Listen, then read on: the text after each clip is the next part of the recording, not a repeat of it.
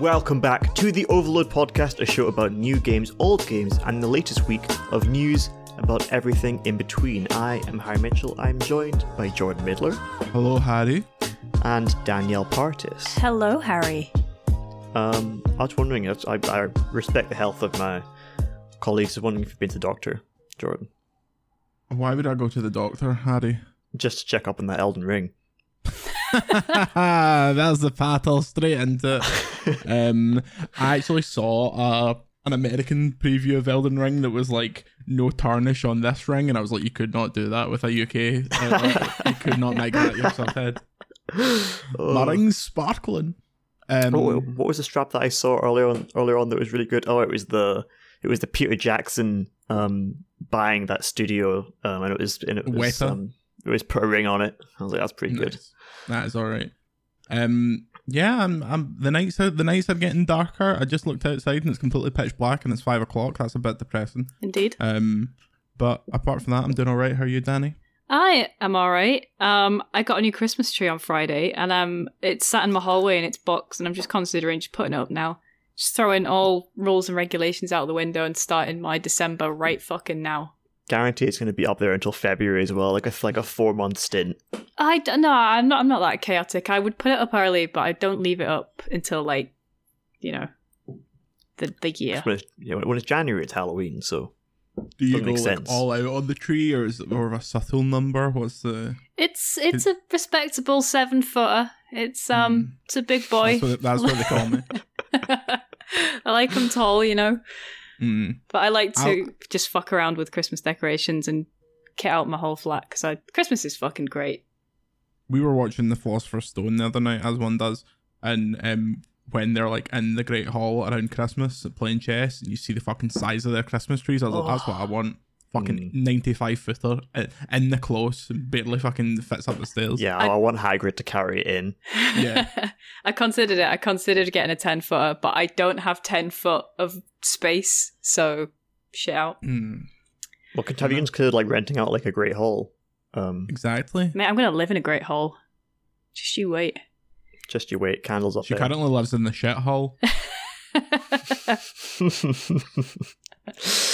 Fantastic. Well, I'm glad to see you're all well. Today, this week in particular, there's quite a few numbers that are coming out. Lots of like a step into the past, it seems, like a fucking Phantom Leap. Mm-hmm. One of those which is not a Phantom Leap, but of course GTA's Definitive Edition is coming out this week. We have Skyrim 10-year anniversary is coming out this week. We have a new Pokemon game, of course. But before that, there's something brand new, which is the thing I was making crude jokes about. Jordan, you had a hands-on preview with Elden Ring. How much did you play of it? I did indeed. I played about 10 hours of Elden Ring this time last week on the podcast, and I was like, oh, I'm not sure what we're talking about. I had it fucking installed. None of yous knew until I posted about it on Twitter. So, yeah, Bamco and I were very kind to send over a preview build of Elden Ring, which is the same build that players who got into the closed network test, which takes place this weekend, will get to play, but the closed network test is on for 6 hours, spread across 3 days. We just had it for like the entire last weekend, just open. So I played a hell of a lot of that, and it's fantastic. The thing I took away from it and took away from the coverage is there seemed to be bosses in the closed network test I didn't find, and I beat like 6 bosses.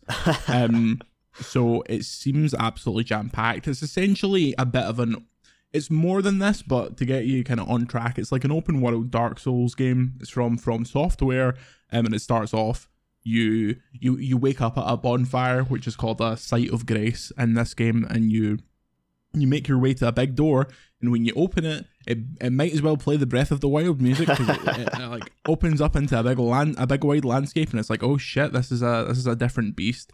So whereas the old Dark Souls games were bespoke levels that led you towards bosses at the end, this is very much like when you go to a Site of Grace, it'll show like a gold kind of streak towards the critical path, but otherwise you can go where you want. So I started, so you have like the linear option of Dark Souls where it guides you towards, but you can't just fuck about.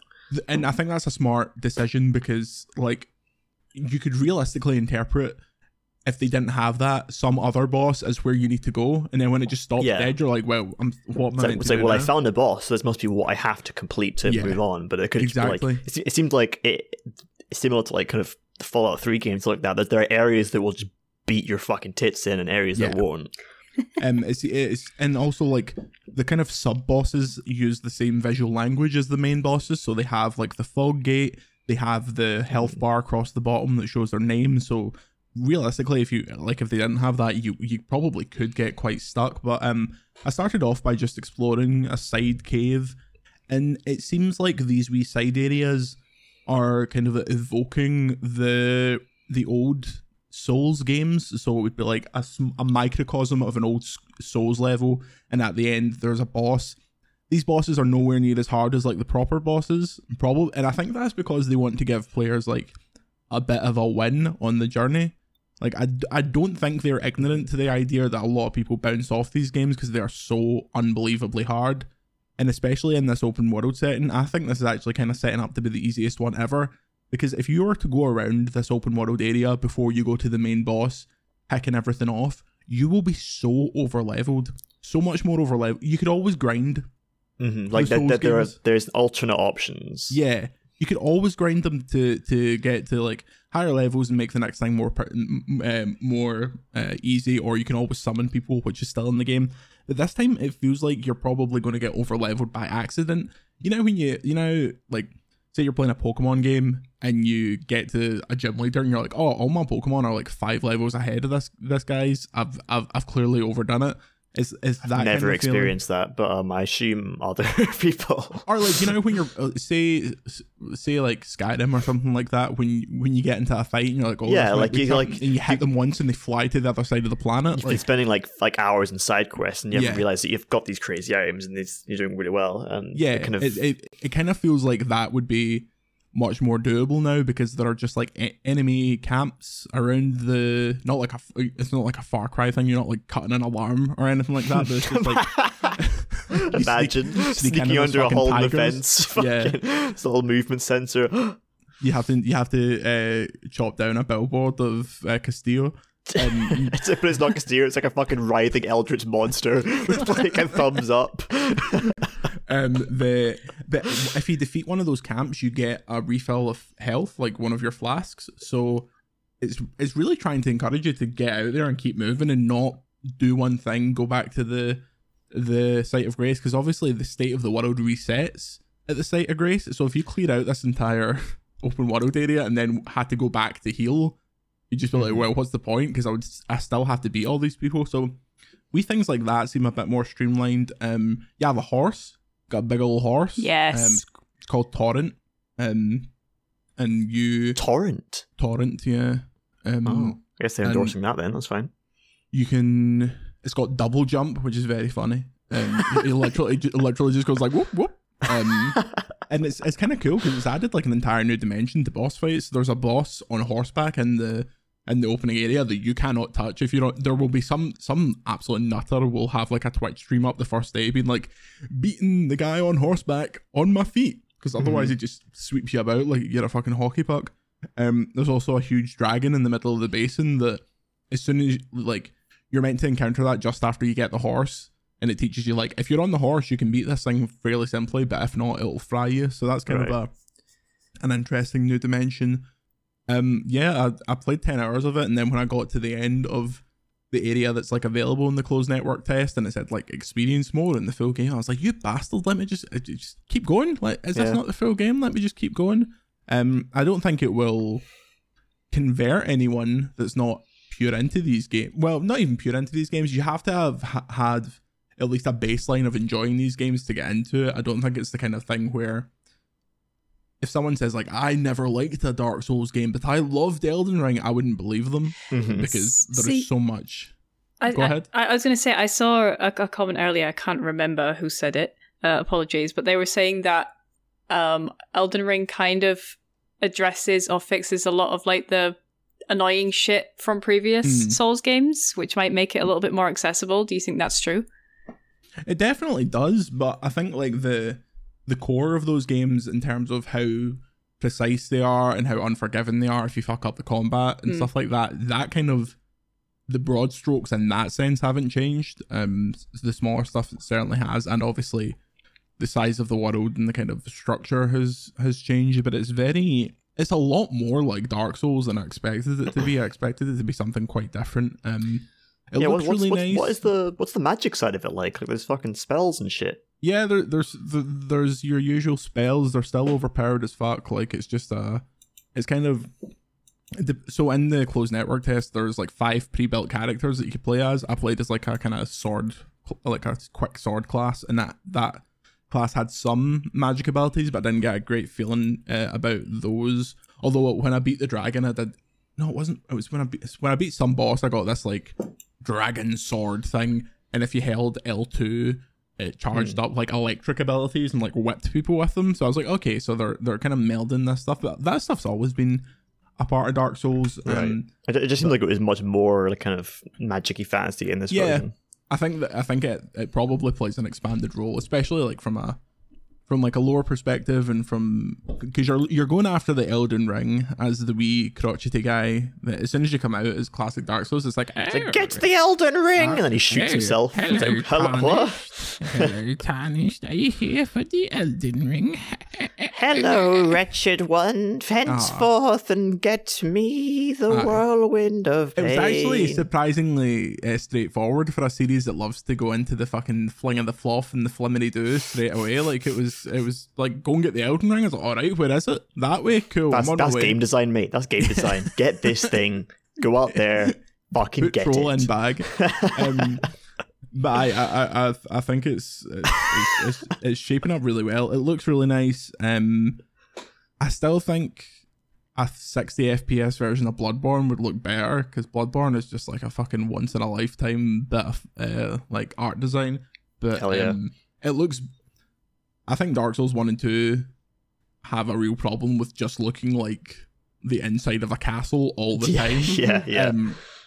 But there's and this is much more kind of it changes up, although the closed network test ends with you going into a castle that's very much like the Boletarian Palace from the start of Demon Souls. When I looked like at all the insider stuff that I saw in Elden Ring preview, it looked very, very old, like classic Dark Souls. It's like it's skeletons and medieval castle and rafters and all that kind of stuff. It's literally like there are flame barrels in front of you, and the skeletons are going to throw flame fucking Molotovs at you, like. And then I went into this room, and it wasn't a boss room, and the hardest enemy in the entire fucking closed network test was this like crab with 200 legs. Each one of the legs had a sword, and it just sliced me to bits. Oh, I mean, I know that guy. He's following on Twitter. General Kenobi. He's actually right when you get a few drinks in him, though, to be fair. Fucking Grievous the crab absolutely punched my shit in, and I had to cheese him, because that you had to beat him to get the key to, like, you open a door, and when you open that door, it says like more in the final release. So I was like, right, I need to beat this cunt in case because I was wondering, like, if I beat this guy, do I get like another big section of the game that I've not noticed? But I think it's you'll get the reviews, and it's like, once I beat the crab guy, the most insane gameplay experience I've ever had in my life. It's like, fuck. So that was the worry, like, because I knew I was not going to be able to see all of it based on I would have just missed some things, but there was like a white kind of fog cloud around the entire area that we were allowed to like play in, and I went round it, and still those fucking previews came out, and there was this big fucking Shadow of the Colossus looking motherfucker that someone was fighting. I was like, oh yeah, where? Fucking hell. What do you mean? Where? I've looked fucking everywhere. So RIP guides writers who get chucked that. And yeah, I think it's turning out fucking great. I think they will review incredibly well when it comes to it, unless they really fuck it up. And I don't know, it feels like if this is brilliant, and like it kind of feels like it's putting a bow on the whole Dark Souls thing from their perspective. Because I'd be interested to see them like trying something new after this. But yeah, we'll I was going to say we'll see more soon, but it's not until fucking February. It's pretty early. That'll fly by. It's a pretty I mean, I know, but it's pretty early preview. Did you see that codes for this thing this weekend are going for like 300 quid on I eBay. did, Oh, yeah. Christ. Yeah, for Wild. 6 hours of the game. I mean, luckily there's nothing much going on in February, so you can actually really get stuck in this. So that's good. Oh yeah, there's only I think that's the only game that's coming out. They I think that's cancelled the- everything else. Yeah, they actually banned games. Thank fuck Christ. Obama did it. He was like, "That's enough." Oh, go ahead. Me? Go ahead, Mr. Obama. Superintendent of Games, Barack Obama. Super Nintendo Obama. Mind when you remember when Flappy Bird like got deleted and people were trying to sell their phones with the with the game on for like hundreds of pounds. How much do you think you'd get for your PS5 with Elden Ring on? 2 tenors. 2 tenors. Start the bidding at 2 tenors. And end the bidding at 2 tenors. Well, that's great. A game that came up properly this week was one that we've been fucking piddling about for goddamn ages. Is GTA Definitive Edition Trilogy, which is GTA 3, GTA Vice City, GTA San Andreas on PS5, on Switch, on Xbox Series X. And Jordan has played it. I don't think you've had a chance to play it yet, Danny. I have not, but it's on the way. It's on the way. Yes. I have seen some gameplay of it, but that's all I've seen. No one outside of Rockstar has played more SKUs of this game than I have in the past 2 hours. So I have played on PS5 3 Vice City and San Andreas and Vice City and San Andreas on Switch. So here's the thing. You've probably seen the trailers about how it looks. I think it looks fine. Like, it's an interesting art style. The PS5 version of San Andreas I think looks best so far. Like, it's the lighting is fantastic and the frame rate's rock solid.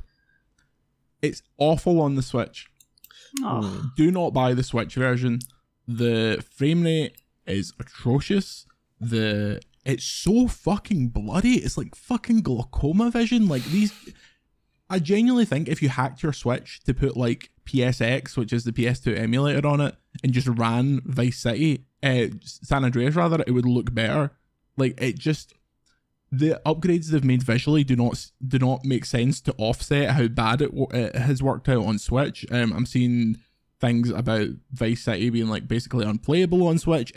Vice City's pretty framey on PS5 as well. It's just, I think this will do incredibly well, but I think people will be pretty disappointed by the package as a whole. It's a strange one. Although fucking playing San Andreas for like an hour on PS5, I was like, God fucking damn it! I want to finish this game. I just want to keep playing this. Like, I'd admit, this music, this fucking, although not all the music's there, but a good like lot of it's there. These characters.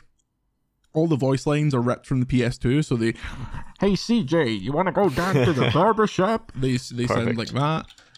Also, hilariously on the Switch, like, this was the biggest fucking comparison for me. On PS5, there's a character you meet early, and I think it's Sweet in San Andreas that wears like a baseball cap with San Andreas on it. He's meant to look like Eazy-E from NWA. The San Andreas logo on the cap is so bloody you couldn't tell what it says, and then when you load it up on PS5, it's like, oh yes, nice and clear, there we are. So buyer beware. I think on PS5 it's probably alright, but if you want to see how it looks on Switch, you can check out VGC, where I have 25 minutes, like the first 25 minutes of San Andreas, and it's dog. It's absolute dog. Yeah, I noticed that like the video recording was like disabled if people trying to record it on Switch. Is that like, was that the thing that was intended? I didn't even know that. Glitch? I did not even know that was the case. I did it through Elgato, but that would make sense. Yeah. Starting the video recorder on the Switch when running that game would probably make it run at about 5 frames a second. It's already struggling to keep up. Well, that is unfortunate. Maybe this is the time where I will play San Andreas the first time, or any GTA game before. I don't know how much you'd get out of it. Like, probably not a lot. It's very clunky, but Danny, right? Come on, Hey. it's me and you. Ignore that child. What are you thinking? Take more drugs. I'm real disappointed because I wanted it on the Switch. That was the whole point for me, really. But I'm not going to buy it because it looks not great, and that's a consistent thing with Switch ports. I found is that they're just quite disappointing in a number of ways. And that sucks because I love the Switch as a console and I want to play things on it, but it just won't let me enjoy my life. So But There's no reason for it to be this bad. I just don't get it. Yeah, like it's a shame because you could have just put the original ones on the Switch and they would have been fine. It would have been great. Yeah. Like, see if you'd literally done that and been like the Legacy Collection and just put the PC versions of the original games on the Switch and gave the big consoles this version. Mm-hmm. Like, I think that would people would be alright with that. If you'd done that and maybe kept the control stuff, so like there's actually a right stick control like that, I think that would people received better. But it was interesting to read about it. I think Kurt McKee interviewed I can't remember the name. It was John Rockstar. It was Rich Rosado at Rockstar, and I think there was one quote I was talking about where he was talking about like how they wanted to design it for each game. And he says each city has its own distinct style. Vice City was like a flamingo that threw up all over the place, where it's bright neons, you want to capture the extremes of the 90s Miami. When you get to San Andreas, it's that mix. It's kind of beat up, rundown city, but it's always that sun in the morning, it's blinding. At night, it's this orange sky. So every city has these signature elements. Yeah. So it's like, they're talking about how they wanted to create the vibe, but in a modern way with like, to reflect the city, but like, I think it just, and they talk a little more about the controls and how they kind of wanted to get the camera right. They kind of took some assets from GTA 5 and moved it in. Like there's stuff like fridges that are just pulled straight from GTA 5, which is quite funny. There is actually, when you go into the barbershop as CJ quite early in the game, there is like pictures of people having had their haircut on the background. I'm pretty sure they're GTA 5 characters. So, yeah. I found that quite interesting. Yeah, it's an interesting package. I think it will fucking sell absolute gangbusters. Like, it's fucking GTA. It's GTA, and it's specifically the GTA games that so many people that were...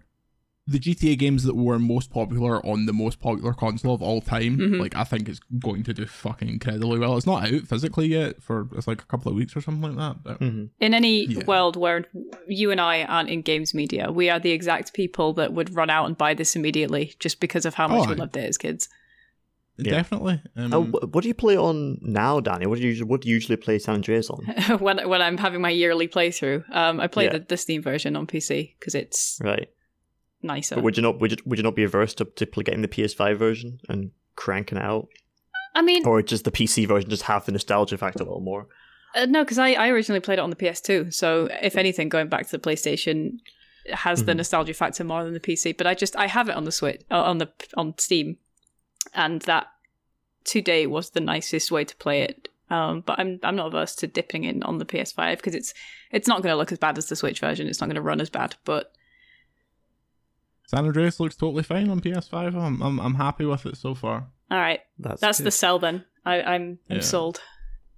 Danny, well, I want to ask you what you've been playing this week. First of all, are there any other games to report, or can I ask you about the Animal Crossing 2.0 update that I have yet to really look at myself? The only other thing I did was wrap up Sleeping Dogs that I've been playing for a couple of weeks. It was my buffer game before the big seasonal drop, and I had a lovely time because it is a lovely game. Great. Then let me ask you about wee Brewster. How's he doing? He is all right. I have some thoughts on overload.co.uk that you can read. But yeah, the cafe is really, really nice. Obviously, it is a throwback to the Brewster Cafe from previous installments of Animal Crossing, so it's got that nostalgia factor going for it. They haven't changed Brewster at all. He's still just a miserable little pidge, and I love that for him. But it's got some improvements, some more elements. I played it with friend of the show, Becky. And we sat in the cafe and you can order your coffee together and you sit and drink it and have a little moment. And I love that. That is such a pointless joy mechanic that is absolutely fantastic. I saw a great TikTok of someone, if you don't have any money, each Bruce just goes like, "Oh, I'll just get you some water then." Yeah. Someone Animal Crossing put a text out saying, "Not him calling you, poor." Absolute legend. You can get coffee to take away and you can hold it while you run around your island. Oh my god. It's fucking... This is the kind of game design that is breaking barriers. Exactly. And that is delicious. The update is nice. You've got a new little area on another island where you can slowly build up a town with shops, and that's a nice little grindy thing because you have to pay for it all yourself, similar to the way you buy like bridges and things in your game, and that's nice. But the DLC is where it's at. The Island Home Happy Designer DLC, can't remember what it was called. Happy I think that's Home. You just kind of got the words swapped around a bit, but they're all there. Yeah. Well, it's based on Happy Home Designer for the 3DS, which doesn't feel like a Jordan gig, but maybe a Harry gig. Yeah, I think I got it from my sister, but I didn't actually play it myself. But it seemed fun. Like I was the kind of in Animal Crossing. I think I just really enjoyed running around and talking to folk and styling town. I loved New Leaf. I played a lot of Wild World, but I love New Leaf a lot and doing all the Mario stuff. I think that was fun. And the We Go to the City one. But my sister was big into the getting every room as a theme. Everything is jam packed with perfectly placed things and like perfect and free and paths. So she was more into that side of that. But I mean, like, it does look really nice, and like, so for designing the homes, do you have to have all the items yourself? Do you have like a library of existing things? You don't. It's interesting actually because it follows the same formula as Happy Home Designer, where you go and find a random fucking villager and then they ask you to do their home, and then you go to the home and you can pick out of, I want to say there's about 30 plots, so you can do 30 houses, but you can return to them over time and redesign them if you want to, unlike Happy Home Designer where it just kind of disappears into the fucking ether.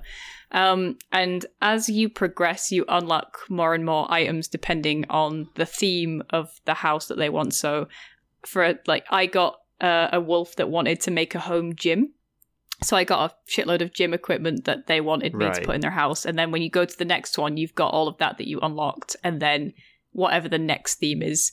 So it just kind of builds up over time, and you can basically design it however you want as long as you stick to the very low specifications that they've given you, and then like 3 items that they specifically want in their house. But I don't know if there's a penalty for like completely ballsing it up. I'll have to test that and make a really ugly house just to see. I'm curious how they manage that, like what the specification is. But yeah, I saw a clip of sort of someone who asked for a streaming room, and they got delivered like a big light, a camera, and like a big dirty looking couch. And she was like, "What the fuck, Maple? What are you streaming in here? What do you need a couch for? What's going on?" We know what Maple's streaming, but it's all really nice. They've built on it in the perfect way, and it gives a little bit of like actual gameplay to Animal Crossing now, which is pretty delicious. Only took them a fucking year and a half. I know, right? It took about a decade. But no, it's a good cozy little time. That's good to know. Okay, well, I've been playing Forbidden Frostbitten Shooters and Dead by Daylight. Dead by Daylight recently added a new killer who's like a big bird lady who shoots crows. The Colombian lassie. Is she Colombian? I'm not even sure. Yeah, I wrote the news on this. It's called like Portrait of a Killer, isn't it? Yeah, she's called The Artist, but I think Portrait of a Killer is something of hers. And she looks fucking wild. The map is shite. Looks terrible. Looks really ugly, which it normally doesn't. Don't know what's going on there. And it looks very bugged, and I'm sure people will have a wild time with it. But not much more news than that. What's the good word with Dead by Daylight recently? How's the community feeling? How's Nurse? NFTs were not a fun phase. That didn't go down super well. When it was like, "Hey, buy our Pinhead NFTs," I was like, "Go fuck yourself." But the people are fucking on the muck. You know, they're not going to leave Dead by Daylight. People that like Dead by Daylight are still on Dead by Daylight. It's a very badly designed game that I enjoy still playing very much. Like, the best thing about it is like when they add new killers with like new really fun perks that are like really great ideas and mechanics. That's the best part about Dead by Daylight. Dead by Daylight's your fucking FIFA. It's pathetic. It is. I've been fucking relentlessly, and I've recently been playing like custom games with some friends who like are very new to the game, so we've been able to play it more casually and have a bit of a laugh with it instead of the fucking sweaty rank 1 nurse lobbies. Hell yeah. But yeah, it's still kind of the same as always, but excuse me.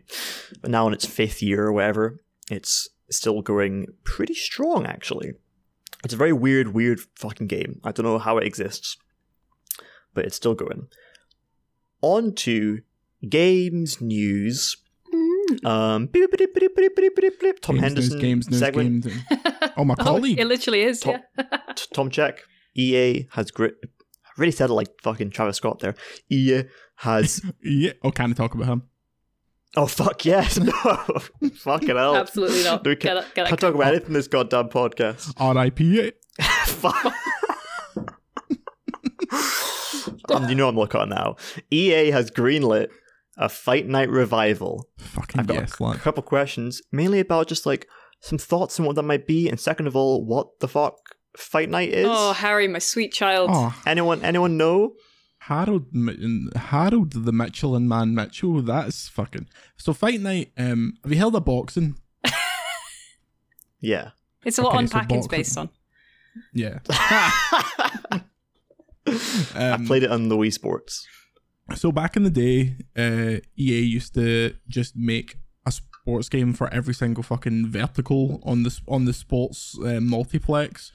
And they had a boxing game called Fight Night, and the Fight Night games were genuinely fantastic. They were like hyper realistic graphically. They were really fun to control. And then after Fight Night Champion, they just stopped because boxing lost its popularity, and UFC got way more popular. So they focused on the UFC games. And now, according to Hendo, they're working on Fight Night 5, but it's currently paused because that team has shifted to UFC 5. So it's like it existing, but they're not like working on it yet, but they'll go back to it. Yeah. That's what I understand. So does that mean that boxing is back? Is boxing more cruel now? Or is it nostalgia for Fight Night that could be getting sales? Genuinely, the reason that boxing is more popular now is because of the fucking YouTube fights. Because genuinely, Logan Paul and all those idiots. I think I would be shocked if fucking KSI isn't in this game. Like I was gonna say there should be a fucking DLC with fucking. He'll be on the fucking honestly, cover. I would love to buy a game where I could battle Logan Paul. If that's something that I can buy. That sounds perfect. So yeah, I think it's very likely that that's kind of, and obviously there's like Anthony Joshua and stuff like that. That boxing's like perennially been popular in the UK, but it's not always been the biggest thing elsewhere. So yeah, I'm excited for them to come back to it. I hope it still controls as well and looks as good, because the Fight Night games used to genuinely be like insane, like graphic powerhouses, because they only had to like render like 2 people, so they always looked really nice. I think it'd just be a Smash Bros but with YouTubers. Like you can just swap in any of them. Just like I can take the 2 Smash Bros at once. Me versus JonTron. Sounds perfect. To be fair, he can't afford to lose any more fucking brain cells, so maybe not. Starts fucking mumbling about anti-vax. Jordan batters the entire Yogscast. Foaming at the mouth about fucking QAnon conspiracies. In talking of multiple cancelled things. Speaking of QAnon, Hogwarts Legacy. Oh god. Might have a better view of when that's coming out, Jordan. This is a Jordan Midler hashtag scoop. It certainly is. Yes. Not that everyone would know that. Credit your news writers. You're the OG. Tell us about it, Jordan. When are we getting my goddamn... When can I waggle my wand around? Anytime you want, son. But specifically in Hogwarts Legacy, so there was an interview in Toy World magazine, which is it's like a trade for like a trade magazine for like retailers and stuff like that, and manufacturers, talking about like the Harry Potter brand in the Wizarding World, and they're like, oh, so what's for 2022? And they're like, we have 2 big launches in 2022. The first of which is Fantastic Beasts: The Secrets of Dumbledore, which will release in April, and then later in the year we have our second one, Hogwarts Legacy. So people, I say people, I mean me, we're like, oh, well, that's a bit of a... First of all, this is my favourite news scoop in the world, because only John Midler has been reading Toy World magazine to fucking get this scoop. No wonder you're the one that got this. Look, there's scoops to be gotten, and I gotten them. He reads it for the articles. Exactly.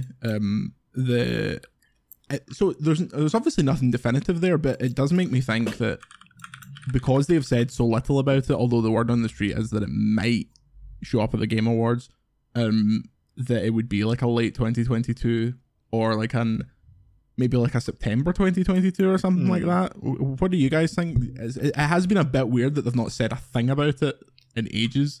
it seems too late to this, but God, what a Christmas game Hogwarts Legacy would be. Mm-hmm. Yeah. I mean, this Christmas doesn't need it because it has a Pokemon, but yeah, it's... Oh, do you mean like not from like a sales perspective, from like a personal perspective? Just from a vibe perspective, I think it would also think it would sell nicely if it was a Christmas. Oh yeah, thing. that's going to fuck it. That will sell insanely well as well. But maybe a mid-November thing. Yeah, I mean it's definitely Warner's big game next year unless they announce the next NetherRealm game, like the Mortal Kombat 13 or whatever. Or when are we gonna get a fucking Batman game, man? That fucking Batman Court of Owls game is out next year, is it? Court of Owls? What the fuck is birds? We don't or bats, mate? I don't have time to explain to you what birds are. There's also that fucking there's like Suicide Squad, and there's that game that it's like all the Batman also runs that are pals. But yeah, I don't know. You know what I mean? A real Batman game. What Arkham 5? Yeah, mate. Arkham all Prince. The money bastards on Twitter that fucking fancy themselves games journalists, even though they're hacks, were like, "Oh, we've had too much of this. Three of the best games ever made. Oh no, thank you, no, thank you. Let me go back and play Splong, the 3-hour epic on Switch. It's amazing. It made me feel things." I agree with you. More big games, less Wii games. I don't know what I said, but I just want more Batman. Danny, I think you were going to say something earlier. What do you think of this? What do you think of Hogwarts Legacy? I'm just fucking torn, man. Like, I've always been a big Harry Potter fan. We all are. We're in the parish. We're big Potter fans, and big Potterheads. Big Potterheads, exactly. And I'm just we're not all big Potterheads, actually. I want to clarify something. Jordan, you'd say you're a really big Harry Potter fan, right? I mean, I struggle to think of anyone I know that is a bigger Harry Potter fan than I am. Then could you tell me why Dumbledore's name, not once, but twice, has been spelled wrong in this article? That's the editor's job. It's not on Jordan. Thank you, Mum. Fake fan. Please don't address my client that way. But yeah, Danny, you're saying I think everyone that has a conscience is torn about experiencing Harry Potter these days. Because it's when you look at Hogwarts Legacy and the game that it could be, it's perfect. It's wonderful. It's the game that we've wanted for 15 years, isn't it? But then your moral compass is like, don't touch it. It's horrible. I think it's actually a bad idea to do this after Fantastic Beasts movie, because like that's peak like fuck J.K. Rowling and fuck Harry Potter, especially because those are shite. Yeah, they're shite. Good. Like, people don't have some fucking conflict. People don't like them. Like they make decent money, I guess, but like generally, like people don't really give much of a fuck. And also, it's like it's like has direct J.K. Rowling involvement. Yeah. So like everyone's like, go fuck yourself. And if it's like, oh, now play the game. Everyone's like, fuck it. Like it should be released like far away from anything to do with main J.K. Rowling involved Harry Potter stuff, in my opinion. Yeah, it feels like the IP is so much bigger than her and her fucking harrowing, awful views. And if she's not directly involved with it, like she's going to be profiting off literally anything with the Harry Potter IP. That's unavoidable. But there's going to have to be more than just this being a good game for me. I think there's going to have to be, going to have to put your money where your mouth is and assure people that this is nothing to do with her and it doesn't reflect her views and it's going to be inclusive and they're going to do the right thing. But yeah, which is what they tried to do, and then like the fucking lead designer was like a fucking right-wing YouTuber. And I was like, fuck me, man. Yeah, and that was like a proper fucking hard drive news article that like the fucking I know Hogwarts Legacy had a fucking right-wing YouTube channel. It was the YouTube channel was so funny as well. It was like it ticked like every ridiculous deranged box in the world. It wasn't like it was made up. The amount of like fucking vaccine fucking Trump bunch of just he's got a point, to be fair, though, like if you think about it. Vaccine fucking Trump, is that yeah speaking fucking facts. But yeah, I think that it'll be interesting to see their response. I think it might be something like reviewers will get a handle. It'll be inevitable fucking drama, and then we'll see what happens after that? I don't know. I think as evidenced by the way that Call of Duty has been covered this year, the length of memory in this game is about a fucking goldfish. So it will feel so hypocritical for the people that have condemned Activision up until this point, given the harrowing news that came out over the summer. And I'm seeing Call of Duty Vanguard reviews everywhere and people kind of praising it and saying that they're playing it and bigging it up on socials and stuff like that. If it comes around to Hogwarts Legacy and people are condemning the game existing because of its ties to its turfy creator, then... Yeah, meanwhile, Activision Blizzard still has those existing employees working on the games. And J.K. Rowling's not even involved. It's a bit of a double-edged thing, isn't it? She's not fucking coding the graphics on level 3. Like, which funny if she was though. Yeah, probably be quite shy, quite contrived. Lots of plot holes. Coding like one weird dialogue about some anti-Semitic shit, like fucking halfway through the game. It's like, where did this come from? Where did this fucking curveball come from? It's alright. They're goblins and they're bankers. You get it. I do get it. Unfortunately. In some Arcane news, this is kind of old news, but there's a new one from this week, so I thought I'd cover it all. There's been some shifts around in Arcane. The Arcane director stepped down to go for some work on some more educational games. That's the story from Danielle Partis. You interviewed him, right? I did. Old Romuald Capron. Say his name While correctly. You refresh your memory. I'm saying that because Bakaba, who's the lead designer of things like Sonic 2 and Deathloop, has stepped up as the main director of Arcane, which is the new to this week. But and also, like, I would love to talk about Weird West, which the co-founder is also working on over the new company, Wolfeye. But yeah, like, talk to me a little about what's going on at Arcane and the biz side of things, Danny. Well, I interviewed Capron because he's been at Arcane since 2005, I believe. Jesus. He's been there a while. Like, they were working on that, like, Warhammer game. Can't remember what it was called. Back in Ravenholm or something in that period, and obviously he's been the director of Arcane since nobody knew about the studio. It was just this little French development team to the behemoth of AAA that it is now. You know, he's overseen all of that, and he's just kind of gone, it's time for a new thing for me, and he's pivoted completely in a different direction, going from like overseeing violent, murdery AAAs to this nice little educational game that for kids, which is, I think it's really nice. He's got some very cool morals. He's clearly very passionate about this venture and the educational topic, and it's like, good for him. You know, he's taken this studio up through the rafters into one of the coolest studios in the world, and now he's like, now I'm going to do something new, something that is a smaller project that he can be closer to, and I respect that. I respect that pivot. Yeah, I think there was a lot of intention in what he said about like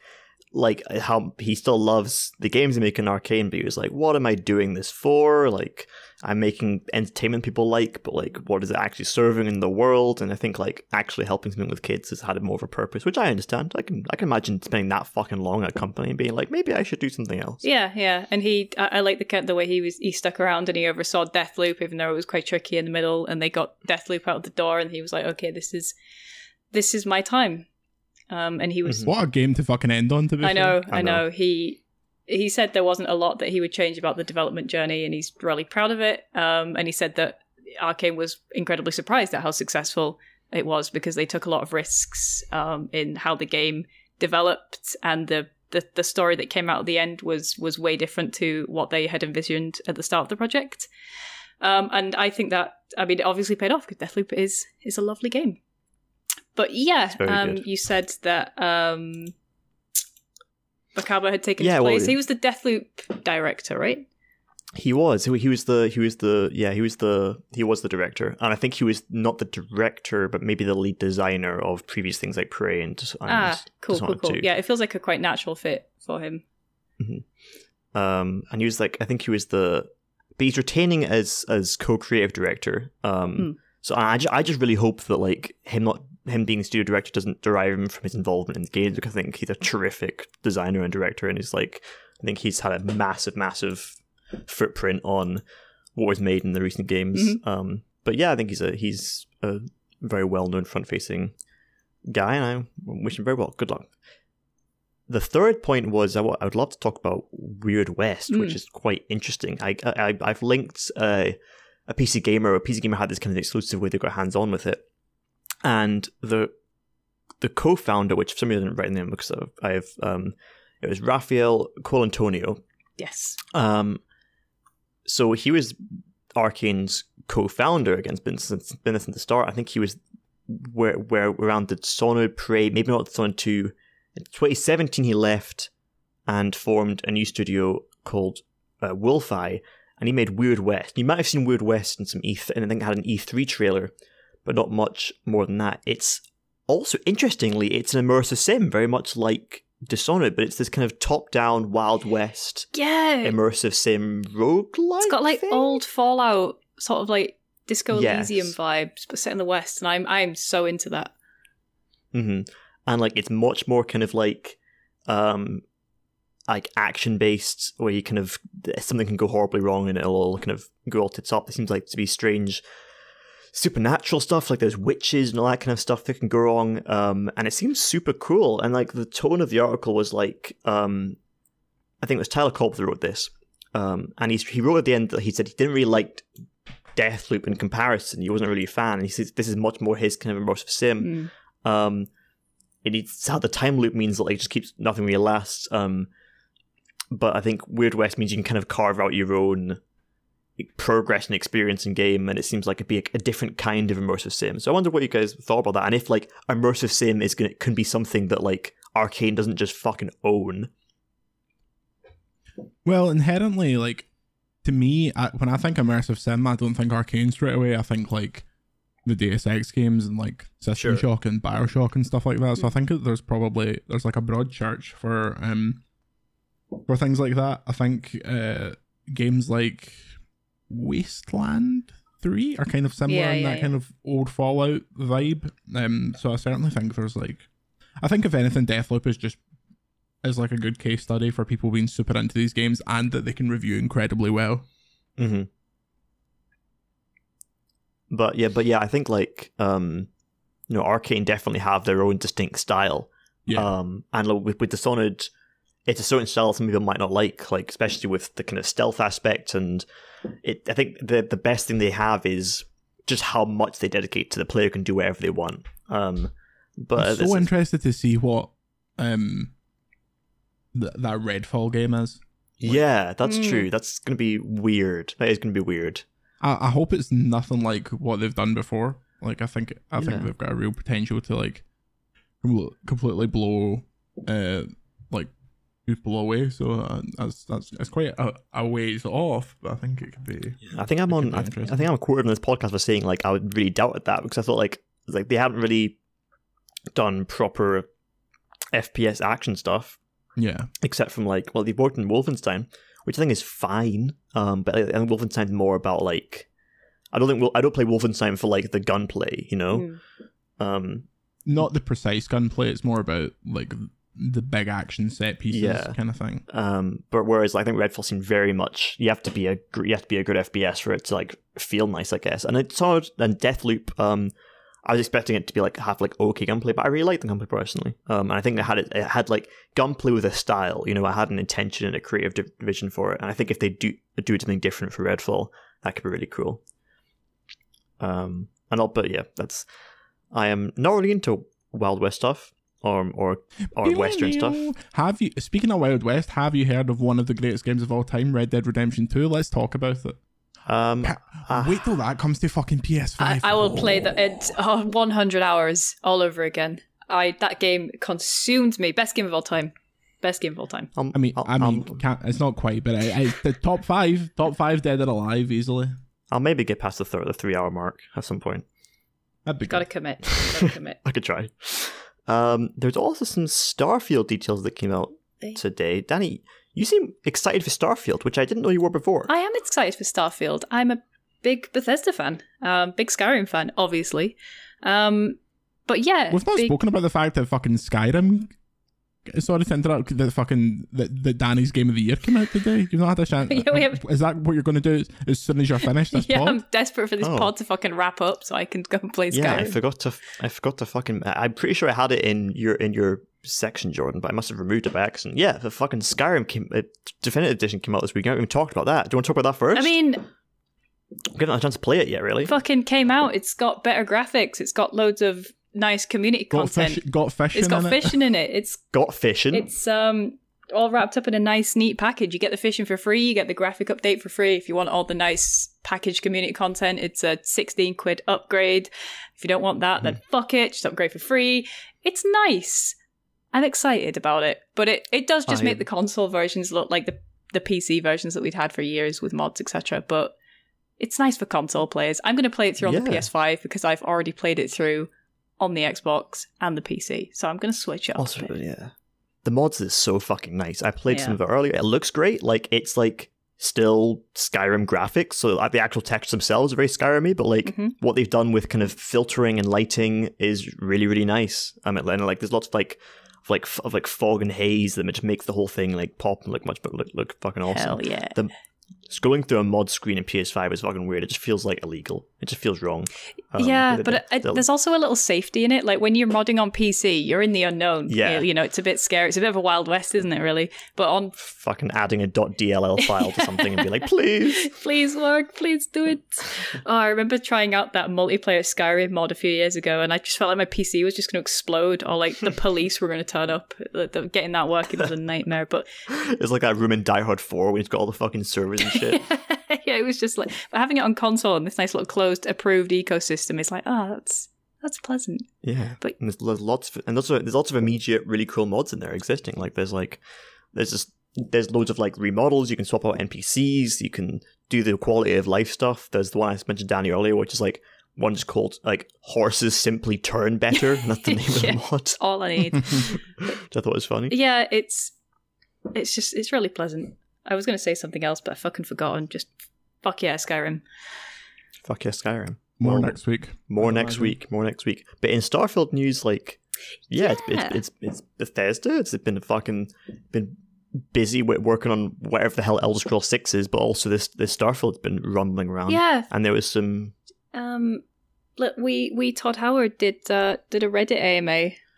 Right, first of all, I want to... Stop making fun of Todd Howard's height. He's got a perfectly normal height. I was just saying wee Todd Howard, as in, you know. You wouldn't normally have said wee Tom Howard if you didn't know learn his height this week. Who's Tom Howard? The fucking new Todd Howard walks out on stage and he rips off. It's Tom Henderson. And I'm like, what? What does it look like? I'm not even sure. Yeah, he did an AMA, presumably to celebrate the upcoming launch of Skyrim, but he gave away some little Starfield. There was a lot of Starfield information in an AMA, considering. But I think he talked about showing more of the game at E3 2022, which I'm excited for, because I'm excited for Starfield because it's just going to be Skyrim in space, and that's a vibe, right? That's great. Is it a vibe? Yes. Okay. For me personally, yeah. That's fair. All right. Thank you for If it's just answering. Skyrim in space, I'll be fucking heartbroken. Oh my god. Especially if they put how much fucking time they put into it. No, like. I know. In Skyrim in space, just Mass Effect. But yeah, there was some of the little bits of info. They said they were going to show it next summer. They talked about companions a little bit, and Todd also said that he was really excited about what the team is making with different backgrounds and skills, and you can pick your pronouns when you make your character. And he praised that they've recorded relevant dialogue to support that, which is nice. We like, that inclusion being thought about this early in development instead of somebody getting a preview of it and then ranting about it on a website and then them changing it and pivoting in. There's been a lot of like mod support stuff because Skyrim came out and that's adding mod support for PS5. You've got Starfield stuff which is adding mod support, but also Xbox app, worst fucking thing on earth, Very bad. is changing to be a little more quote unquote Steam-like, where you can install the games in a folder that you choose, and you can actually see the game files, which is fucking crazy. So many people can actually... Why would you need that? I know. Which is why people can mod stuff. I can move it to another drive. really fucking groundbreaking shit. But anything to improve the Xbox game map and PC, which is the most dog shit thing that ever exists. I'm glad that's it's becoming more prominent on consoles, because the modding scene is such a cool way to keep games communities alive, especially if it's not like an online game or a live game. And that was kind of ignored for a long time, but people are really embracing it now. And I think that's what's specifically cool about this re-release, is that it kind of glorifies and praises community content, and it's just put it all together. And it's like, hey, you can buy this content that the community has made. And maybe it's a little bit exploitative on the mod's behalf, but yeah, there was I got on a fucking debate the other week because Among Us released a new update for the first time in a long time with like new roles and microtransactions and customization, which is kind of a long time coming, but like kind of expected for a long time. But one of the things is like the past year or whatever, like Among Us has been modded to shit, adding these roles, the most popular ones being a shapeshifter role and a jester role and all these kind of mafia roles. Yeah. And I remember seeing arguments being like people have been playing these mods for months, and now they just bring the same ideas out and then just go like, we did it, guys, and there's like no acknowledgement to like the modding community that's been doing it like for a year. That's a real shame. But I argue that that's a weird one, because like all of the roles already exist in like Mafia and Werewolf and Town of Salem. Like they're not inventing, but quite a lot of mods are inventing brand new shit that are crazy, like weird grenadier roles and stuff like that. And I kind of wish that there was something in a little more in at least the blog posts giving a shout out to people who actually modded that stuff. Yeah, I agree. And I don't know what the acknowledgements have been like for the 500 pieces of content in this package, but I think like including it, like Bethesda re-releasing this stuff just sort of officiates the content and gets it into the hands of more players, because it's coming from the actual company rather than just being, ingrained in the modding scene, which not everybody will be.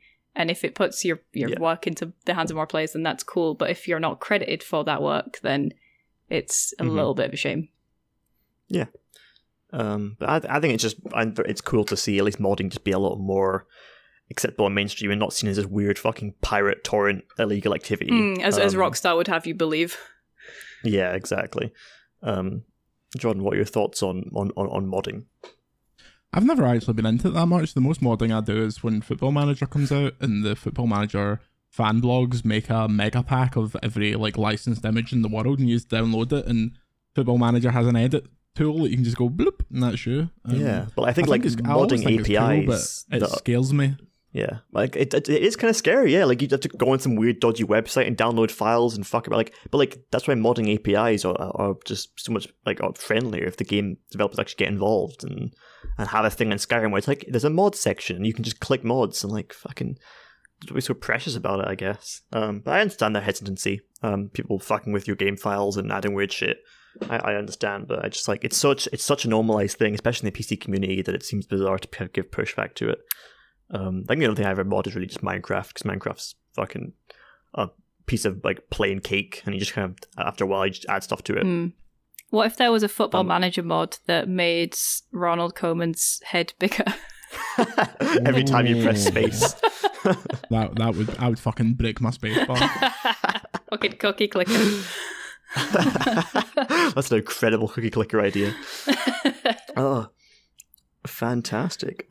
Well, I'm just going to go skip straight to our Overload coverage, which was a feature from Danielle. That's me. About Animal Crossing 2.0. If you want more thoughts on the Happy Home Designer and all that good stuff. As we said, we're still working on lots of Patreon stuff right now that will be coming out very soon. So make sure you're a Patreon at patreon.com/overload. But for now, we don't have any pack questions this week. I apologize. We'll have much more next week. It's been a busy day. And I'm actually off work next week, so I'll be free as a bird. Just sit and play games, do fuck all. Exactly. Sit and play games. Prep for Game of the Year season. Exciting times. But for now, I am checking my watch. Boing! To celebrate the new album, which is a fucking banger, let's play... What's the name of the game? Can they come out Welcome like- back to The Name of the Game, the number one video game podcast-based quiz in the universe. If you're not familiar, I read a series of clues pertaining to the name of a video game. Harry and Danny each guess, and if they are incorrect, they'll hear this sound. Garlic bread. They cannot guess again until the next clue has been read. Are you ready? Yeah, boy. Yeah. This game was released on the 2nd of May 2014. Sorry, there was like 7 different release dates all in the same week because it was different regions. 7th of May 2014. Stop. Was it Middle-earth Shadow of Mordor? Garlic bread. Good guess, all right area. I'm buying it. Again, I always struggle remembering the fucking. We haven't had 2014 in a while. Excuse me. I will pass. Garlic bread. It was developed by Beanox. Ooh. Ooh. Ooh. Sorry, I can't take that seriously because like fucking that just means be big name on campus when fucking uni. If you're a BNOC, means you're a fucking legend. Didn't go to uni, so I wouldn't know that. Oh, just academia things. Never fucking heard of them. But I think Danny's heard of them. So Yeah, they're an Activision studio now, right? Yeah. clues. They did a lot of 2014, movie eh? games back in the day, and then Activision swallowed them up. Interesting. More clues would be great. But they probably didn't do a movie game in 2014, so... Well, I thought you meant like fucking David Cage shit. No, I mean, like, movie game tines. Like Madagascar, the game. Oh, those still are around. I mean, they're definitely shiters, but this is a whole game filled of shiters. That's the whole point. I don't know what Beanox did that year. Yeah, let's pass. Garlic bread. Did you pass as well, Danny? Yeah, got nothing. Pussy. It is an open world action adventure game. What? No, I keep thinking of 2015 games. What the fuck came out the year before? Oh, fuck me! I don't... Stop. Was Yeah. it Skylanders Swap Force? Garlic bread. Great shout. What a fucking guess. I remember having to, like, fucking price up every single fucking little tiny Skylanders figure at game. Drive me up the wall. Skylanders Swap Force, man. Stop. Was it Yeah. It was like Guns of Icarus. Garlic bread. The PS4 version has a 49 on Metacritic. Kind of expected for if we're talking about a movie game studio, I guess. Dan, you know Beanox. I'm You should know this. fucking hell. You probably sold this game. I'm on that movie vibe, but Hmm. thinking of like movie tie-ins that were coming out in 2014. He said he probably sold. It means it's probably like an actual retail game. It's not like some fucking. But then again, a lot of things were retail in 2014. It was a different time. They did Transformers games. If it's a Transformers game, I'll be raging. Um, I will have to Yeah, let's pass check again. pass. My pass percentages are going right garlic up. bread. This is your last clue. Could be a Jordan It point. is based on a Disney property. Interesting. Interesting. Interesting. Is it like a Disney property or a Disney-owned property? It is based on a Disney property. It could be like Fuck. fucking Star Wars or I know Marvel exactly. or fucking... It could- What fucking Marvel but this- films are out? Stop. Was it Yeah. Disney Infinity, but the Marvel DLC? Garlic bread. Oh damn! Didn't even let it. The Infinity thing is a good show. I'm going down the Skylanders hole. The fucking figures. They should. Genuinely don't know. Do Oh, fuck me. you think you know what it is? I don't know. I know they made a bunch of games with a specific character. Danny, the question is: do you want to give Jordan a point, or do you want to give me a point? Well, you're really close to me, so of course I don't want to Yeah, give but you it a makes it point. spicier. If Jordan wins, he beats us both. You know. It's us versus him.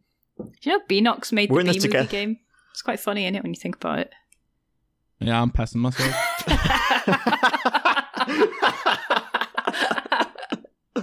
Fuck me. I've got to pass, Jordan. I don't know what this shiter is. Garlic Okay, but bread. before you say it, Jordan, I have to ask, is it a Spider-Man game? Certainly Fuck is. my whole life. Oh, like the Amazing Spider-Man games. Or The Amazing Spider-Man. Disgusting. Yeah, fucking hell. Great Big game. dubs. Great pick. Well, not a great game, but a great pick. We could have probably gotten that. I do know that game quite well. That was a blind sorry. spot in like my superhero area. Because that was a shiter, and that was people like, hey, bring back good web slinging and all that Yeah, stuff. so That- Insomniac that- can run. That game had like a really cracked morality system, I'm pretty sure. But yeah, well done to Jordan Midler. Awarded a point in name of the game. Lovely, lovely stuff. Thank you everyone for listening. Keep in mind that we are funded by Patreon, which you can go to at patreon.com/overload. You can be How we? Hello. How they we? earn our wages. well, Paid my wages. our freelancers it's just been chipping off the old block for fucking years. They pay our freelancers, they pay all our expenses, all that good stuff, and you can become a supporter as low as £2 a month, which you can get access to our behind the scenes stuff. You can answer our questions on Patreon next week when I actually fucking ask you guys, and lots of exclusive stuff as per usual. You can follow us at Overload UK, and if you want to go on Patreon, some of those Patreons include top ones such as Oh, he's a stretching. variety He's fucking that stretching. involves Alex Winton, Legend. Amy, Legend. Becky Hamilton, Legend. Harmelodic, Legend. Elderly Goose, Legend. Ginger Jotun, Legend. Greg, Legend. People Make Games, Legend. and Sean McCloskey. Legend. I've got to tell you right now that Noble Chairs has done a Skyrim chair, and I'm gonna lose my mind. Oh. A Skyrim chair. Delicious. Would you Delicious. like to end this week's episode with a wee joke? Go on then. Why does the Queen never wave with this hand? What hand? This hand. Because that's my hand. See you later. Fuck me. I don't get Don't it. get it. It works better if you're pointing at your own hand and you're waving. It's not really an audio feature. Fucking hell. He's waving at no one, hoping multiple audio mediums through a call and through a podcast. Right, you can fucking follow me at Harry's Late. What about you guys? You can follow me at the Queen, spelled how it sounds, on Bebo. And you can follow me at the Queen's Hands, a little bit different, on Kick. Was that? That's a good movie. Jesus Christ, that's filthy. Is it? I never had Dinner Kick. check. Chinese. Honestly, no idea. Probably Chinese. I think I'm getting an Italiano primo. Exactly. So, farewell. Bye.